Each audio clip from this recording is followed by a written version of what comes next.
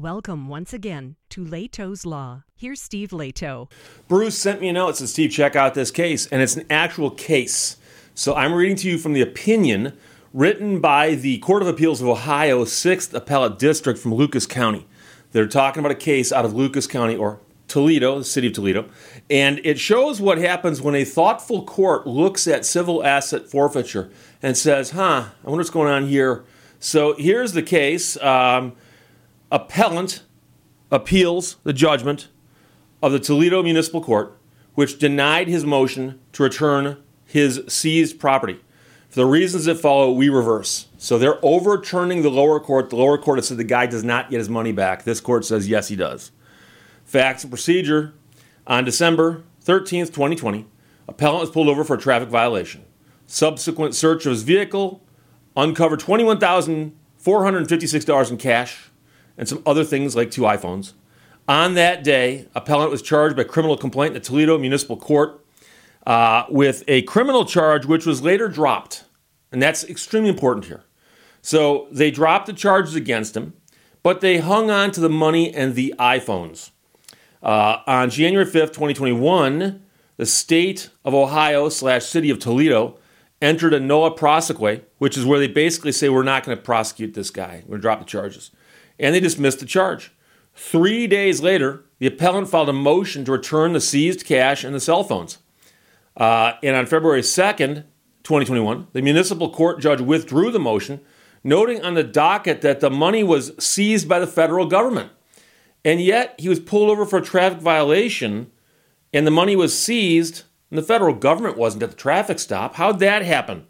So on June 23rd, 2021, appellant filed a subject motion to return seized property pursuant to a statute in Ohio, which is section 2981.11. There's a couple different sections of the statute we'll be talking about today. I'm not going to get heavily into the numbers because I'm not sure if anybody cares. But he sought to recover the $21,456 in cash and his iPhones. The appellee opposed the motion, arguing the money was seized by a Toledo police sergeant working in his capacity as part of a federal task force. So it turns out the guy's allowed to double dip like that. He can either be a Toledo police sergeant or part of a federal task force. Depends on which hat he's wearing, but not literally, because when he did this, I believe he was dressed up as a Toledo cop. So appellee argued that it was the federal government that seized the property, and if he wants his money back, he should go sue the feds. So trial court held a hearing on the motion in December of 21. The day before the hearing, appellant filed a supplemental motion in which he argued that the money had been wrongfully transferred to the federal government in contravention of the code I mentioned to you, section 14, which says that, now there's a law in Ohio that says, a law enforcement agency or prosecuting authority shall not directly or indirectly transfer or refer any property seized by the agency or authority to any federal law enforcement authority or other federal agency for purposes of forfeiture under federal law, unless the value of the seized property exceeds $100,000, excluding the potential value of the sale of contraband, or the property is transferred or referred for federal criminal forfeiture proceedings. So it turns out that they understand that these police departments do occasionally turn stuff over to the feds. And they're saying that you can't do it, just give it to them, unless it exceeds $100,000, or it's being sent over for a federal criminal forfeiture proceeding. Those are 2 ways that would make sense. At the hearing, the Toledo police sergeant testified. He explained that while he runs the forfeiture unit for the Toledo Police Department, he's also a sworn officer with the Homeland Security Bulk Cash Smuggling Task Force in Northwest Ohio. He testified that in the early morning hours of December 13th, 2020, he was called to the Toledo Police Safety Building because appellant had been arrested and was in possession of $21,456 in cash. When the officer arrived, he spoke with appellant and advised him he was going to seize the money under state and or federal investigation. That's a quote. He actually testified and said, I told him I'm going to seize the money under state and or federal investigation. As if he didn't know what he was doing. Was he seizing it on behalf of the state or on behalf of the feds? Because or would make sense as a disjunctive there. But when you make it conjunctive and say state and fed, it makes no sense. You can't seize the money for two different agencies because only one of them can get it. Or are they going to split it? But he actually says, I told him, under state and or federal investigation. That's an example of somebody using words they don't understand because they've heard other people use that phrase, this and or that. I am an attorney and or a doctor. That statement's true. So because appellant was extremely agitated, understandably so, at the time, the officer did not have him sign a property receipt. However, the property receipt provided to appellant was from the Toledo Police Department. So who are you seizing the money on behalf of? The Toledo Police Department. How do we know that? That's what the receipt says. Received from this person, this amount of money, $21,456. And the receipt's given by the Toledo Police Department. Who has the money? The Toledo Police Department. Who took it? The Toledo Police Department. But this man is an officer and or a federal agent. Does that make a difference? No, it doesn't. No. So he counted the money, verified that it was indeed $21,456. He then contacted Homeland Security and informed them that the money had been seized and that the appellant was being charged with a state crime. Those two, that is the officer here and the agent he contacted, discussed the best course of action and concluded the money should be transferred to the Border Patrol. Or later that morning, the money was transferred to the other agent and a custody receipt was prepared. So there's two receipts in the case. The guy gets one handed to him by the Toledo Police Department, and then the agent, who is a police officer and or a federal agent, hands it to a Fed who gives him a receipt for it, saying the feds have got the money now because it's transferred to us by Toledo. The officer has not had any further interaction with any federal agencies regarding appellant or the money. He testified that at the request of the federal agencies, Toledo elected to drop the charges and dismiss them without prejudice. Following the hearing, the trial court entered its judgment denying this man's motion for the return of the seized money. The trial court concluded that it found no impropriety with the transfer of the $21,000 to the federal government. But even if it did, ordering the city to pay the man $21,000 would create a potential windfall for the defendant, as the seized money could still yet be returned to him by the federal government if forfeiture proceedings are not initiated or if he successfully challenges the forfeiture in court. So the court actually said, well, the feds have got your money and they could give it back to you. So if we ordered Toledo to give you back the money, well, that means you could pursue the other money and you'd be double dipping here. That doesn't seem fair, right? Except that the people who took your money should be ordered to give it back to you. Then it would be the city of Toledo's problem to get their money back from the feds. They're the ones that gave it to the feds. Get it back from the feds. That's your fault.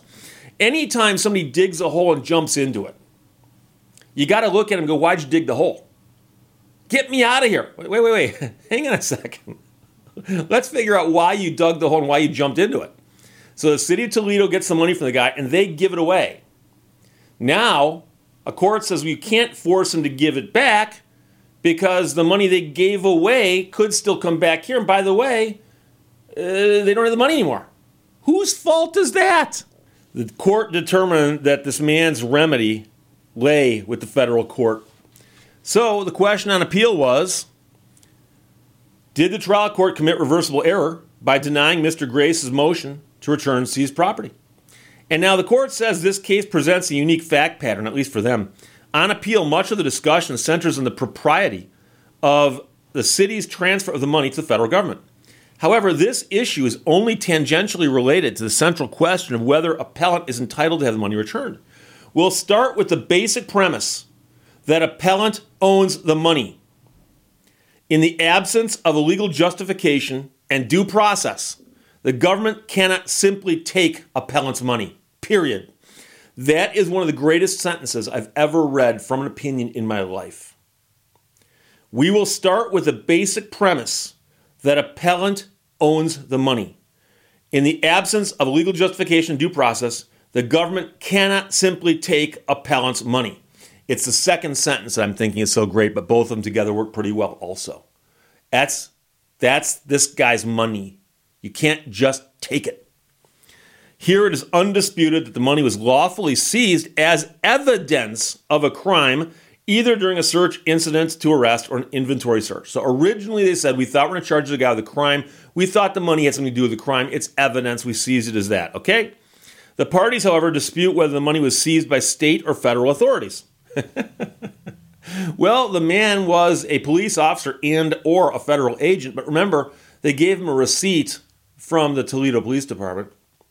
So on that question, when the trial court found no impropriety with the transfer of money to the federal government, it implicitly found that the money was initially seized by the city, because if the federal government had seized the money, then there would be no need for a transfer. So they actually said the transfer was fine. They've got the money. But who had it first? You can't say they had it first and that it was later transferred to them. The evidence overwhelmingly supports this conclusion. The money was initially seized by Toledo police officers. No federal officers were involved in the chase or the arrest. Apparently there's a chase involved too. The police sergeant informed appellant that the money was being seized because it was under state and or federal investigation. And the Court of Appeals calls out the and or there. Dumb. The officer provided appellant with a receipt for the money from the Toledo Police Department. He then consulted with another member of the federal task force, and a decision was made to transfer the money to the Border Patrol for potential investigation into a bulk cash smuggling issue, which would be a different crime than what they claim they seized the money for originally. At that point, the money had already been seized and was in the possession of the Toledo Police Department. Therefore, we hold that appellee, not the federal government, initially seized the money as evidence of a crime.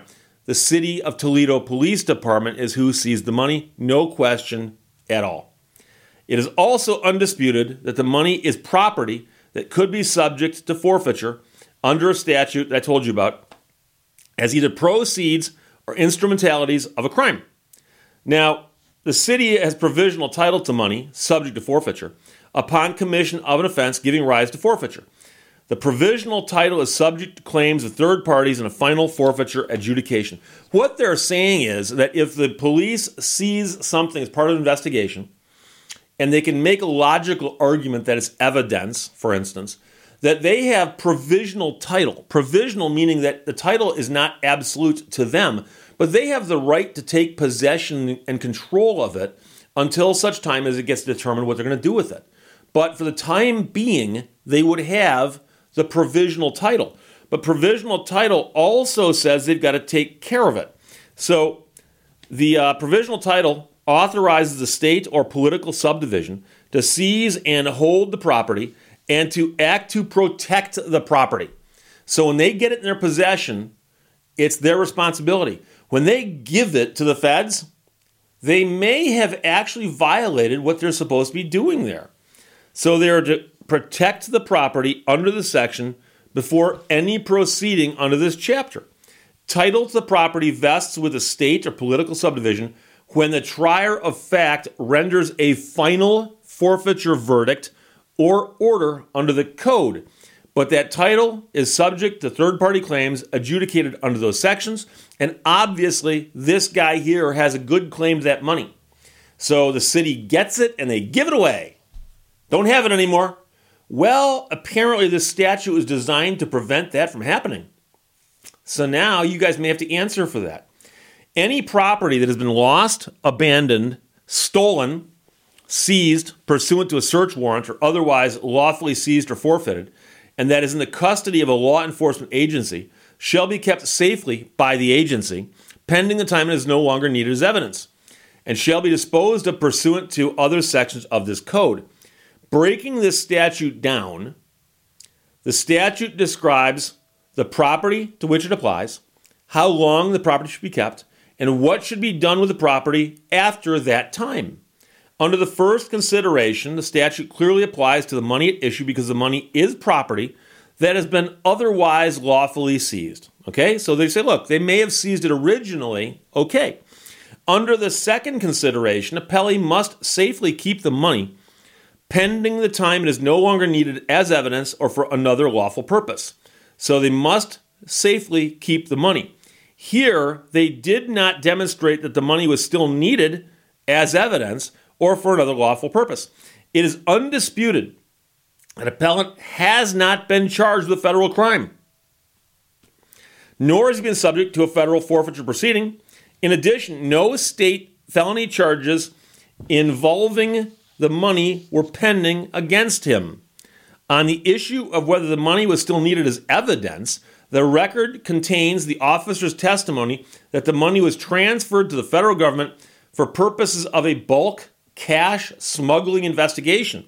However, the officer also testified that he had no involvement in that investigation. No other testimony from any federal agents regarding that investigation was presented.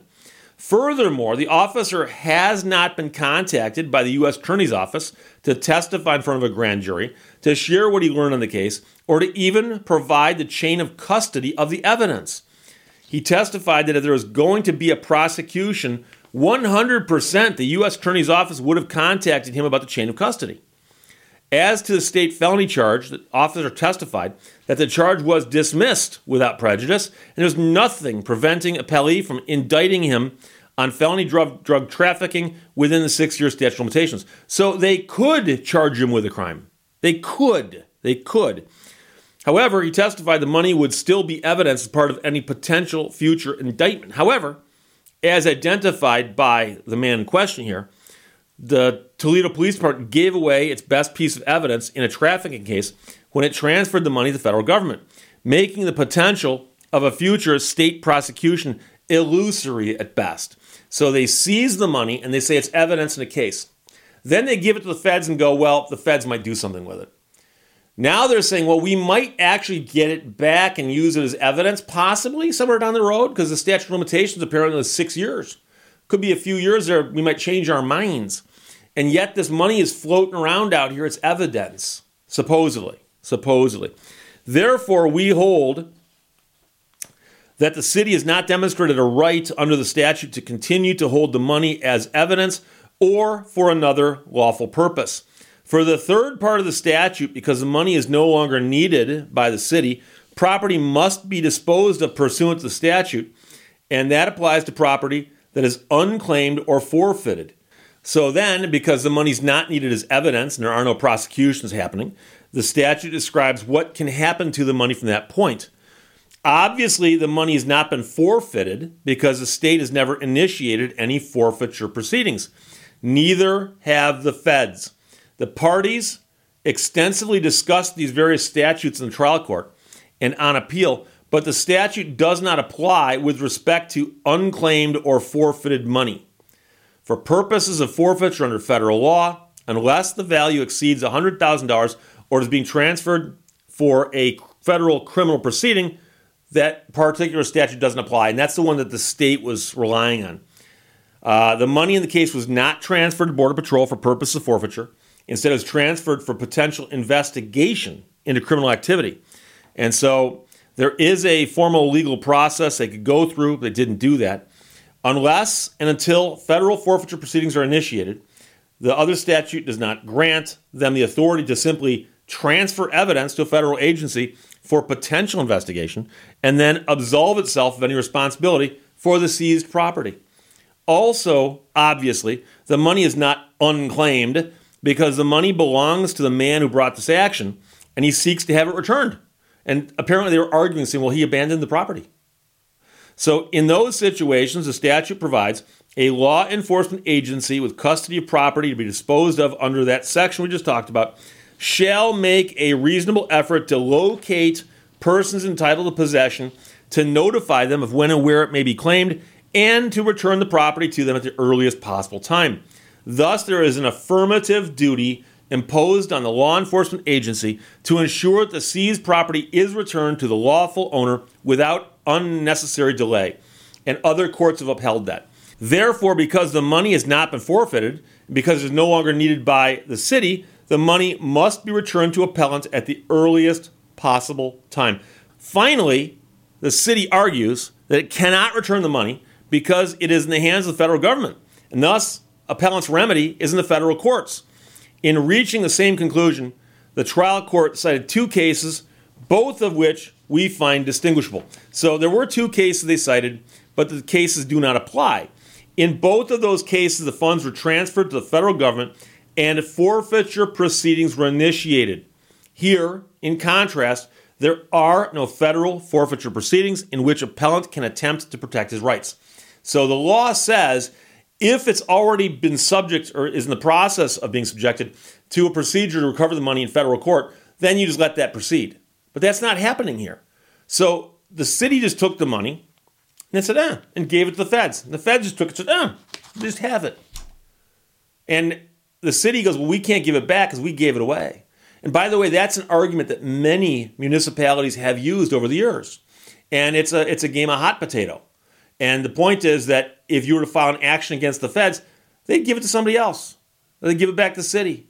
And they keep moving it around. And they're trying to wear you down, by the way. So the bottom line is that the city seized the money and gained provisional title. Because their ownership of the money is only provisional, it is required to safely keep it. If they fail to safely keep the money by, for example, transferring it to the feds, then appellee bears the risk of loss when the rightful owner comes to retrieve it. The man who did that has not been convicted of a crime and against whom no forfeiture proceedings have been initiated should not have to participate in a game of three-card Monte to recover his property once it is no longer needed by the city. Therefore, because the $21,456 is no longer needed as evidence or for another lawful purpose, we hold that the trial court erred in denying appellant's motion to return the seized property. We order appellee to return the money at the earliest possible time. So they rule in favor of the guy whose money was taken. We find that substantial justice has not been done, the party complaining, and the judgment of the Toledo Municipal Court is reversed. The matter is remanded to the trial court for further proceedings consistent with this decision. Appellee is ordered to pay the costs of the appeal. So they also dinged the city and made them pay for the appeal and said, you guys caused this to happen. And so this is a fabulous, fabulous result. State of Ohio / City of Toledo versus Nicholas Grace. Nicholas is Nickolas. And that opinion just came down within the last week. And it's an amazing opinion. Again, it's going to turn largely on the statutes in Ohio on topic. But, again, the court came right out and said, we start with the basic premise that appellant owns the money. In the absence of a legal justification and due process, the government cannot simply take appellant's money. And remember that a lot of these cases are set up such that the government takes your money and says, you've got to sue us and prove that the money is innocent. The burden of proof is on the person who lost their money. And here we start with the premise that the person whose money was taken owns the money. And it's actually the first time I've seen that in print so clearly and so well written that, the person whose money was stolen, still their money. Somebody else has got to prove otherwise. And so that's what's fascinating, number one. Fascinating, number two, is the fact that the city got the money, handed it to the feds, and said, we're cool. We don't have it anymore. Sorry.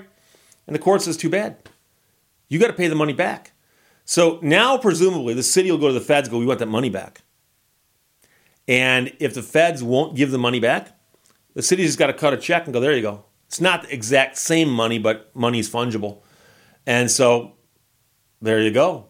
So it's a great result. I got to thank Bruce for sending it to me. While we were talking, I shuffled these pages around, and now I've lost that because I got to double check to make sure it was, in fact, Bruce who sent that to me. Yes, it was. So got to thank Bruce for sending it. It's a great case, a great result out of Ohio. Questions or comments, put them below. Others. I'll talk to you later. Bye-bye. Thank you for watching Leto's Law. Sometimes we lose the key to happiness, not realizing that the door is always unlocked.